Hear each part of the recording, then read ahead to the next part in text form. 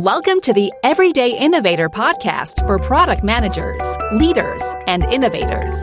Your host is Chad McAllister, helping you become a product master. Listen and get ready for higher performance, for the doctor is in.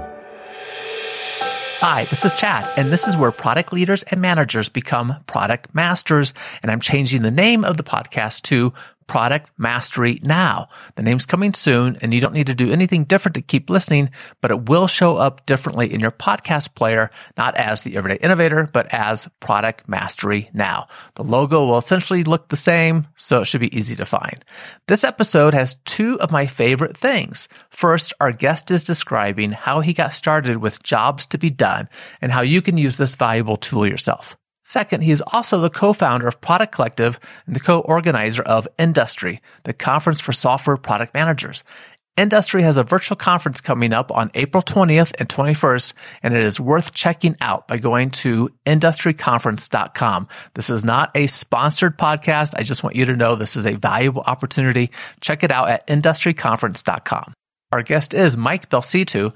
Before his current work, he had a number of product roles and experiences, giving him insights that can help all of us. And remember, if you hear anything that you want to go back to, we take detailed notes for you. Those notes are also a great way to share this information with colleagues. Find all that information at theeverydayinnovator.com/328. You'll also find a one-page action guide at the same place, theeverydayinnovator.com/328, to help you and your team put these concepts into action. Now, let's talk with Mike. Mike, thank you so much for joining the Everyday Innovators. Thank you so much for having me. This is a lot of fun. I'm glad to be here.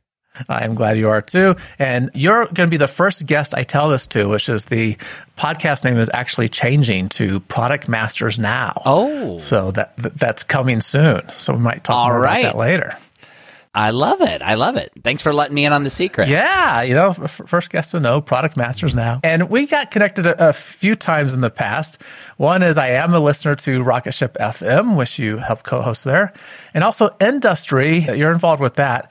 And we can talk more about this towards the end, but just give us a quick oversight of Industry and your involvement there.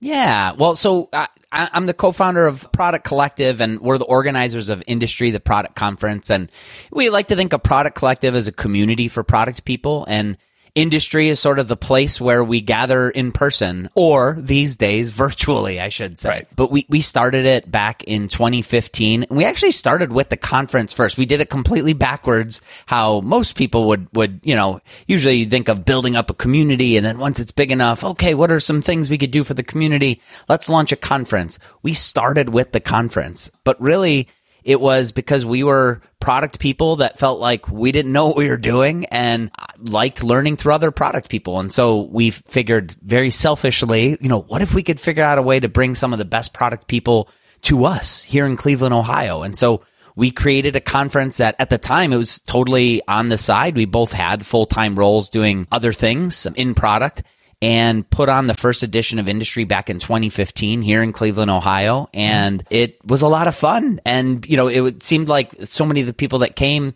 they were looking for this sort of thing. And so it's kind of blossomed from there, where now, the Cleveland conference that we put on every fall is our big one. I mean, the last time we did have an in-person conference, I think we had over 1,200 people for it, but we have a European edition. Obviously 2020, things were a little weird. So we no in-person edition, at least in Cleveland. We had our virtual edition, first virtual for Industry in the fall, last fall. But aside from the conference, we do a number of other things. You mentioned I co-host Rocket Ship FM, which is a lot of fun. Like I love podcasting and talking to product people, and sort of combines those two things. But we also do live video chats. We call them Industry interviews, where people can tune in live and take part in the conversation. We have an online job board. We have a Slack group. So all sorts of things to really help product people. Yeah, Industry popped up on my radar only because you guys emailed me once, and I don't know actually I don't recall if that was you, Mike, or someone else, about this new conference that was going to be in Ohio, and you were inviting product management podcasters to come kind of cover the event. And I unfortunately had a trip scheduled to the East Coast and couldn't make it, but I'm hoping to be in person at one in the future. So we are going to talk about a practical topic for product managers. It's a tool I very much like called Jobs to be Done.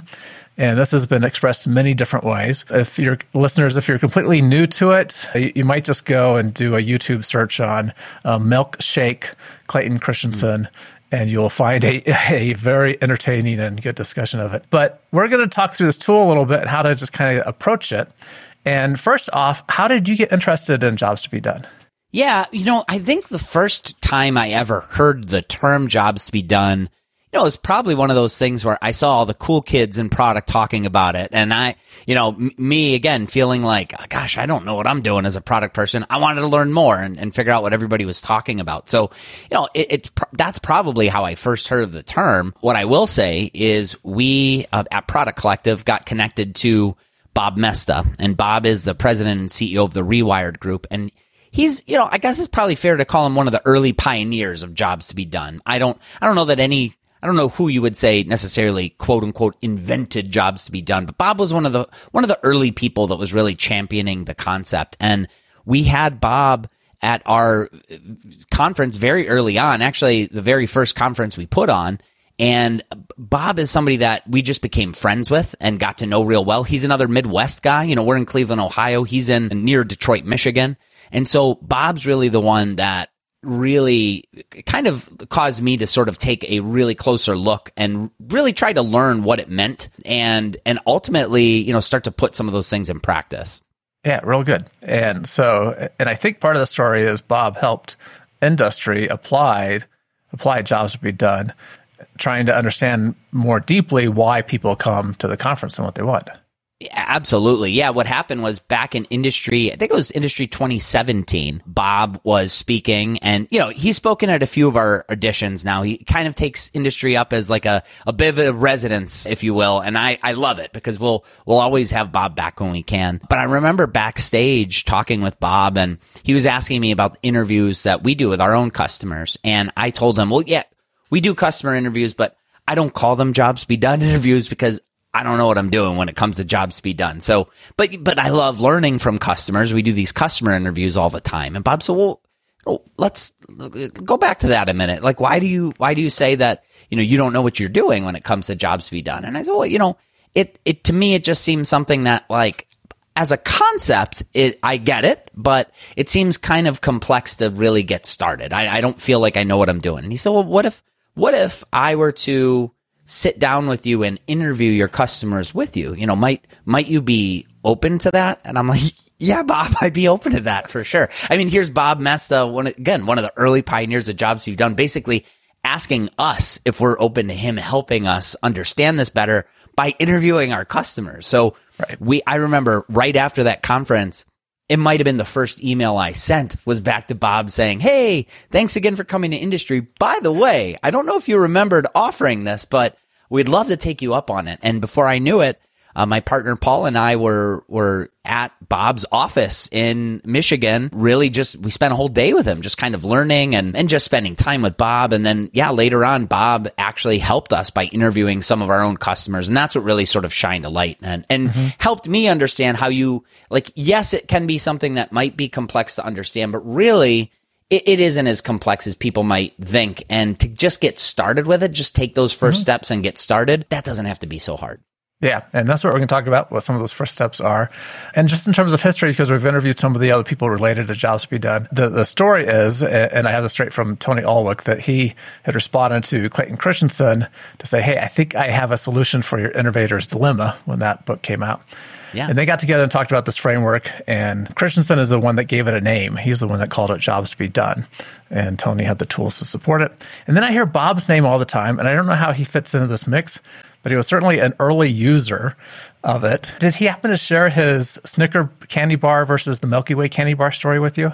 Yeah, he has in the past, and I would be, again, I don't want to sort of, at this point, it'd probably be telephone game if I tried to sort of recall that story.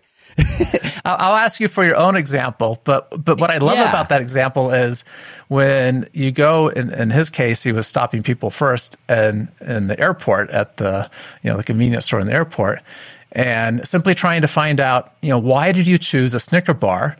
Or why did you choose a Milky Way? And there's a bigger story about why he was doing this. But we make those choices for very different reasons. And what he found was And this would be true for me too. A Snicker bar fills me up. Milky Way, it's more rich and indulging, right? Yeah. And so they're both candy bars, but there's different reasons. How about you kick us off with your example of applying Jobs Be Done, and that will give us a feel for why this is important. Yeah, I will do that. But by the way, going back to Bob, I will tell you that if you happen to spend time with Bob around other people, he will do those Jobs Be Done interviews all the time. I remember being backstage at Industry Europe, and Bob was sitting right next to Peldy, who's the founder and CEO of Balsamiq, and he starts asking Peldy questions, I think about his mobile phone. And all of a sudden, I'm like, wait, Bob's interviewing Peldy. Bob is putting Peldy through a Jobs Be Done interview. It's just something he does all the time. So it's funny, that airport story, like, I'm not surprised by it. He probably does that every year, that same exact scenario. But you had asked me about my own personal experiences. It's funny because, you mentioned, candy bars, and yet we're on a podcast that, where we're talking about technology products, right? And even my conference, I run a technology conference, but what I love about Jobs Be Done is it's not something that just applies to technology or it's only relevant for tech products. When I tried to sort of figure out how it's relevant, I just looked at my own personal life. And for me, it wasn't so much candy bars as it was pizza. I actually don't eat a ton of candy bars, but I eat a lot of pizza. Yeah, who doesn't, right? So, when I live in Lakewood, Ohio, we probably have a dozen different pizzerias, right? There's 50,000 people in Lakewood. It's a inner ring suburb. Pizza is just this go-to, right? So here in Lakewood, though, of the dozen, I'll kind of give you two of them as an example. There's this place called Angelo's Pizza, neighborhood pizzeria. It's like Lakewood personified. When I have friends come in from out of town, they always ask about Angelo's because they've heard stories how Tom Hanks, when he's in town, rents it out. And Tom Hanks actually used to live in Lakewood at one point, and it's true. And it's just great pizza. But there's also places like Little Caesars. Little Caesars is a chain. It's sort of like the fast food of pizza, if you will. They don't even make it. I think you probably can get them to make it on order, but usually you just walk in and you see a pizza sitting on the shelf and you say, I'll have that pepperoni pizza right there. And they just hand it to you, right? So when I was thinking about Jobs Be Done and my life with pizza here in Lakewood, it's funny because if somebody were to ask me, well, okay, what's your go-to pizza place? I would like to think that people that knew me best wouldn't say, it's Little Caesars. They wouldn't strike me as a Little Caesar, or I wouldn't, strike them as a Little Caesars guy. But I will tell you, the answer is actually that it depends, because when I am rushing home from my 8-year-old son's soccer practice and I know that my son has to take a shower, we have to make sure that he's in bed, but at a reasonable time because there's school the next day. We're not going to Angelo's because Angelo's could take an hour long, right? I know that just going in to grab that pizza from the Little Caesars, knowing that I could be home and we could be eating pizza all within 10 minutes, like that is why I'm going to choose Little Caesars that time. On the other hand, if it's friends from out of town that are visiting and they want that taste of Lakewood, I'm not getting Little Caesars, right? I'm getting Angelo's because, again, Angelo's is Lakewood personified. So the reason I share those two examples is context matters so much. It's not so much that I'm making the decision on what to order pizza because of the toppings or because of the ingredients. One is just better than the other. It's the circumstances. And, linking it all back to our work in technology, the people that are buying our products, they're buying our products because it depends, right? It depends on their specific situation. And that's what I love about Jobs Be Done. Jobs Be Done is really a framework for understanding how and why people choose our products. Why are they buying and using our products? And so I like thinking of these sort of simple, real world examples, like in my case, pizza, because it just sort of plays out how it actually can be relevant. Yeah, absolutely. And just to drill into that a little bit more. So in both cases, we're getting pizza. It's probably not that one is phenomenally better than the other. Might be somewhat better, right? But you're getting pizza, which is satisfying a hunger and I need food and I want pizza. But very different context, like you said, right? So why would you choose the local place that is known in the town if you say you were having friends come visit? What's driving that choice over another choice? Yeah, because at the end of the day, it's not really that the job I'm hiring them for, so to speak, right? That sort of language of Jobs Be Done isn't that we all need fed. It's that I want to show my friends Lakewood. And I want to, I could do that by driving them around town, but I could do that through a meal. And for them, serving Angelo's to them is my way of showing them Lakewood. And it's not really about us getting fed. It's about me entertaining my friends. It's about me giving them the experience that I want them to have when they come and visit my house and, maybe remember once they've left. And that is really what I'm buying when I go to Angelo's, at least in that specific situation. There's other situations where that's not the job I'm hiring Angelo's for, right? Like there's date night with my wife. I'm really looking for, the ambiance and environment. This is back when date nights were a thing, by the way, right? Right. Back pre-COVID. But, every Thursday night, I used to have a date night with my wife, and I wanted that environment where we could actually have a real conversation without sort of chaos going on in the background. And Angelo's would give us that. Angelo's is, again, fun little neighborhood place that it just has that neighborhood charm. It's a different job than even when we're having friends over, but it serves that purpose too. So yeah, in both examples, we are getting pizza, but that's just sort of something in common between the two. The pizza itself isn't really, the feeding us isn't even necessarily the job I'm hiring it for, to be honest. We'll talk more with Mike in a moment. Being more effective and improving performance, that's what product VPs and CPOs want of their product managers. And there are many pressures driving this, including creating better products in less time to beat the competitors. That is why I created the Rapid Product Mastery Experience, the RPM experience. This is a 9-week journey meeting virtually for 75 minutes a week. I take groups of product managers in organizations on this journey, building a broad foundation of product management knowledge, getting everyone moving together while also improving collaboration and renewing a focus on the customer. It's not just training, it's an entire experience. Product managers feel empowered and more confident about their work and how they create value for their customers and the organization. Many organizations have benefited from the RPM experience, and you'll find them listed at theeverydayinnovator.com/RPM. They're choosing it because the RPM experience is unique. It's unlike any other training you've seen because it actually creates buy-in that results in real change and improvement. Check it out at theeverydayinnovator.com/RPM. And let's talk to understand if it will help you and your objectives with your team. Now, back to Mike. One of my hats is university professor, and when I teach entrepreneur classes, and this is true for product managers I talk to as well, we somehow repel a little bit against the notion of not casting out our prospects, who we want to be a customer, really widely.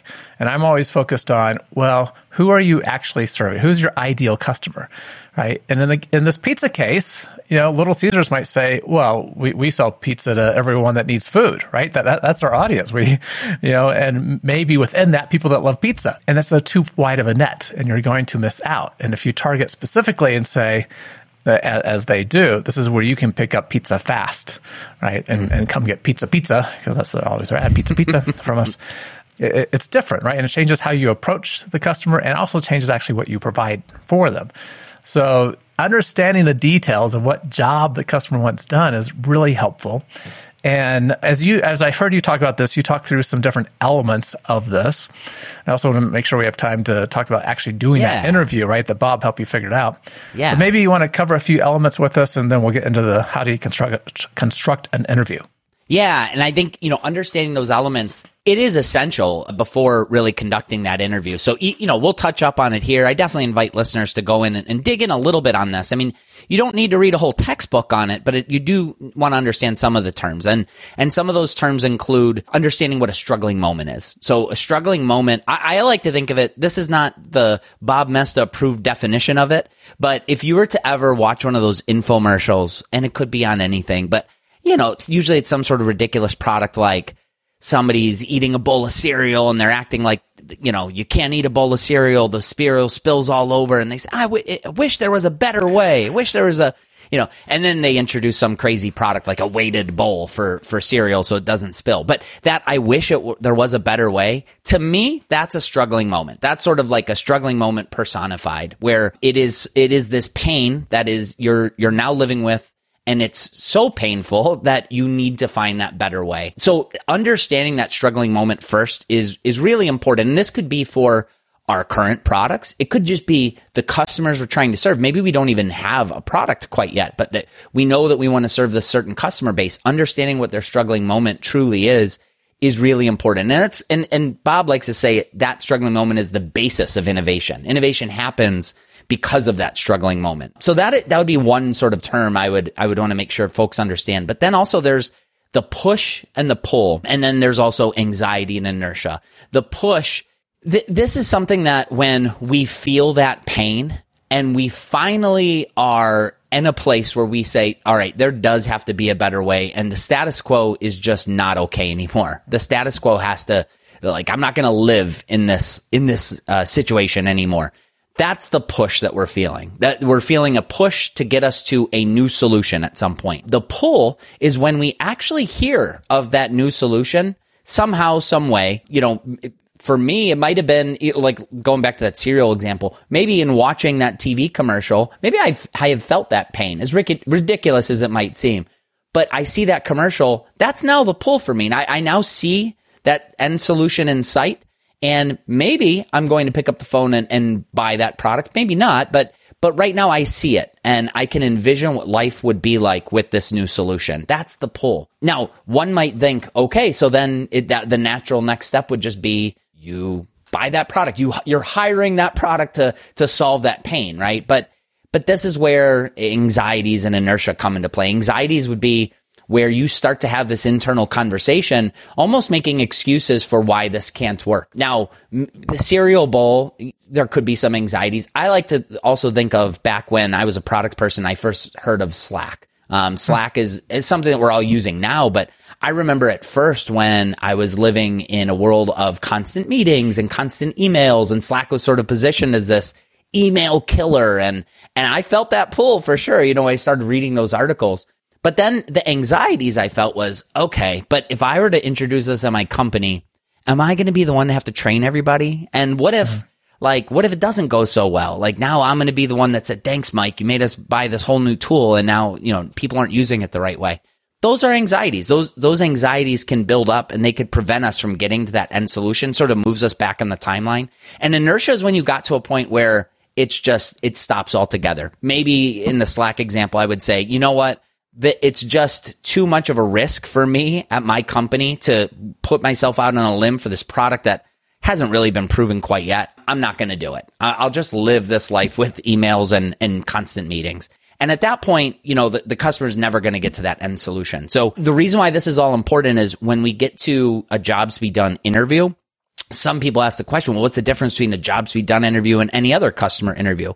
Jobs to be done interview is something where you're able to, after that interview, you're actually able to identify all of those things. So in your customer interviews, if you end that interview and you can actually go back and identify what was the struggling moment, what was the push, what was the pull, what's the anxiety, what's the inertia, then great, because guess what? You're already doing jobs to be done interviews, even if you didn't realize it. But for a lot of people, they might have gotten a lot of great information, but they didn't necessarily uncover those pieces of information. And so that's what makes a jobs to be done interview so special, is we're actually uncovering all of those pieces of information. I appreciate you going through the elements there, because there's so much in there to help us make a better product and make a better experience, right?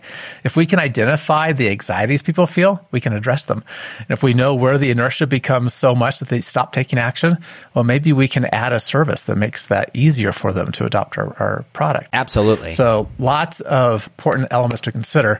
So let's dive into the actual interview part. Let's start with the planning piece, right? So you kind of gave us a hint there, I think, on this was, as we're planning the interview, we want to uncover those elements. Yes. But how do we plan to do the actual interview?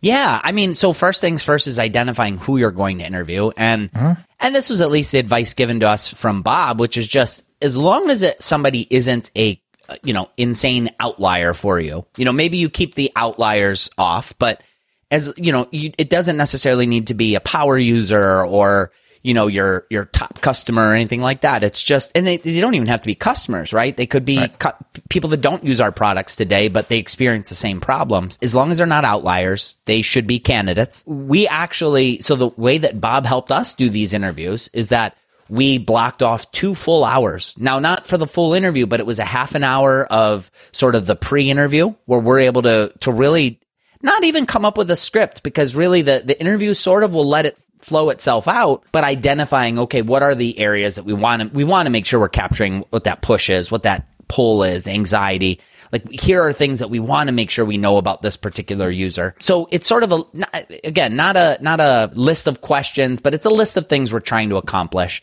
And then the interview, Bob actually pushed us to get a full hour with our customers, with the people that we were interviewing. And this is where I always went wrong. I would always say, customer interview, maybe I'll book 20 minutes because our customers are busy. They don't have a lot of time, but just 20 minutes, at least it's something. But Bob said, no, look, like, ask for an hour. And, you might be surprised. People might give it to you. And they did, in the times that we've asked, and maybe not everybody. Maybe if we would have asked for 20 minutes, maybe we would have had more people willing to do it. But there were customers that we were able to get to sit down for an hour. And then there's a 30-minute post session where we're reviewing it all. And that's important too, because things are going to be coming up in that interview that you want to, get into your notes while it's fresh. You don't want to kind of forget about maybe things that were said that maybe didn't necessarily make it into your notes, but in conversation afterwards, you're able to pull that out. So first things first is starting with the sort of preparation, and then getting right into the interview. And I think the big takeaway for me here, and one thing that we never did well until, Bob helped us, with these initial interviews, these jobs to be done interviews, is he dug so deep. Like, that hour went by pretty fast because he would dig so deep with a customer. And just as an example, I remember we interviewed this one person who was a self-identified product person, but his actual title was user onboarding lead. And he wanted to get into product, or rather, get a product dedicated role eventually. And so coming to industry was one of his ways to learn. And I remember asking in the interview, or at least Bob asked the question, like, okay, so why did you buy that ticket to industry? And, the rationale was like, well, I wanted to learn from the best and, meet other people. And I would have probably said, okay, cool. And so next question. But Bob said, well, okay, no, wait, hold up on that a minute. You wanted to learn from the best. What do you mean by that? Like, who is the best? And so we're able to hear in Matt's own words. Matt was the person who we interviewed. We were able to hear in his own words, what did he mean by the best? What did he mean by learn? Did he not know these things? Was he completely new to product? And the more that Bob pushed, he just kept asking why and why. We uncover the reality that at this company that Matt was working for, this person we were interviewing, it was his boss that was really pushing himself to own what it meant to be a product person and to really come back and bring that into his company. So he was actually feeling that push from his boss. It wasn't really anything else, but I wouldn't have uncovered that, to be honest with you. But it was because Bob sort of kept pushing and kept drilling. And the way he put it to us is that he's like, look, we have to act as if we are documentary filmmakers and we're trying to uncover the story. And sometimes what people initially tell you, that's not the whole story. So we need to go and capture that story. And that was a big learning for us. I'm glad you provided an example of what Bob said, because I wanted to follow up with, when you're digging deep and you're basically asking why a lot, at some point it's easy, well, I shouldn't say easy, but you can kind of run out of a path. And having been with someone with experience in this is really helpful, because there probably is a handful of questions that kind of go to, how do you dig deeper, right? And a simple one is, well, what do you mean by that, right? Or maybe, well, tell me another time that you encountered that problem, right? How did you solve it then? Or what was the outcome? So asking those questions and get deep understanding is really, really good. And I like the analogy, be a documentary filmmaker. I loved it too. It helped me sort of put it into context. And I'll just tell you though, it's uncomfortable. Like to do it the way that Bob was doing it, and now the way that we try to do it, I'm still not an expert at it, right? I'm a practitioner, I'm still learning as I go here, but it's uncomfortable, it's my instinct is to accept that answer at face value and move on. But I think what Bob helped me realize is, again, that answer, that's not necessarily, face value isn't the whole story. And so we need to get to that whole story, because it makes a big impact on, the end result. We're doing these interviews because ultimately we want to do something with this. Like the end goal isn't to do the interview. The end goal is to uncover information that then we can use. And that's what I loved about these. And we only did, honestly, a handful of interviews before we first started implementing some changes, and some of those changes ended up making a big impact for us. So I think, people should do as many as they can, and honestly, just keep doing them. Maybe you're able to focus on different problems, and so therefore those interviews are going to uncover different things. But the thing I loved about it is that even in just a handful of interviews, you're going to start to uncover things that you might be able to actually put into practice right away. It's really good. Did you find yourself, as you were involved in these, having to get more comfortable with silence? Did this come up as you ask questions some of the time? Absolutely. Yeah. Sometimes silence can be one of those things that is actually quite powerful when you leave this pause and you just wait. Mm-hmm. You just wait until the other person, decides to say what they're going to say. It's very easy to try to fill that silence. So yeah, that is part of the uncomfortability, at least, in my opinion, with it. And that's one of those things that I feel like you get more comfortable just the more practice you have at it. Good. So thank you very much for taking us through a good summary of jobs to be done, why it is important, the elements we're looking for when we do those interviews, and then just simply doing the planning, thinking about the outcomes that you want, what you're trying to get to. And during the interview, keep going deep. Ask why and what, and get specifics as much as you can. That's great. As listeners know, we like innovation quotes around here. What did you bring for us, and kind of explain that to us a little bit too, what it means to you? Yeah. So the quote that I'll share is that no one can stop you from doing exactly what you want to do. If you can accept that the cavalry won't come, and if you can be the cavalry, it gives you a chance to be happy. That quote is actually from Mark Duplass, who's actually not a tech entrepreneur. He's an indie filmmaker. He's made and starred in a lot of awesome movies that I enjoy. What I really like about that, and why I think it's actually relevant to all of us as product people, especially as entrepreneurs, sometimes there's this notion that, if we can only get that one investor to invest in us, or if we can only get that one customer, that landmark customer, and we might find ourselves waiting for that investor, waiting for that landmark customer.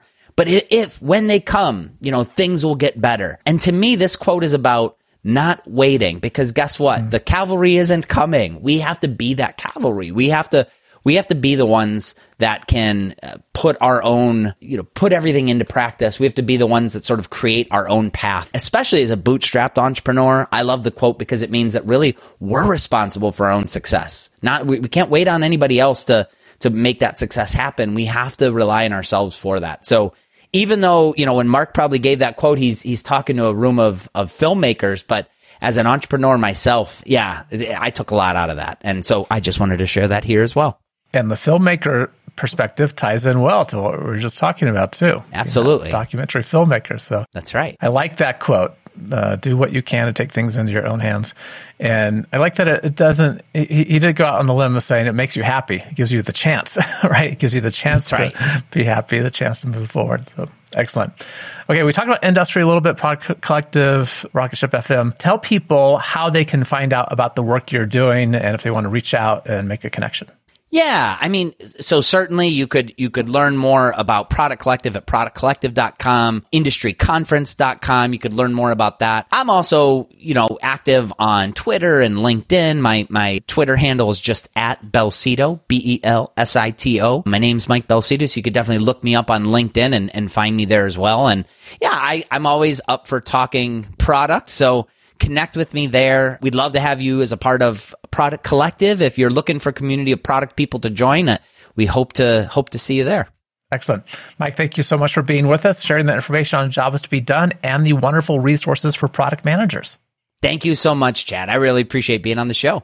Thanks again for listening to the podcast that will soon be known as Product Mastery Now. This is where product leaders and managers become product masters, gaining practical knowledge, influence, and confidence so you'll create products customers love.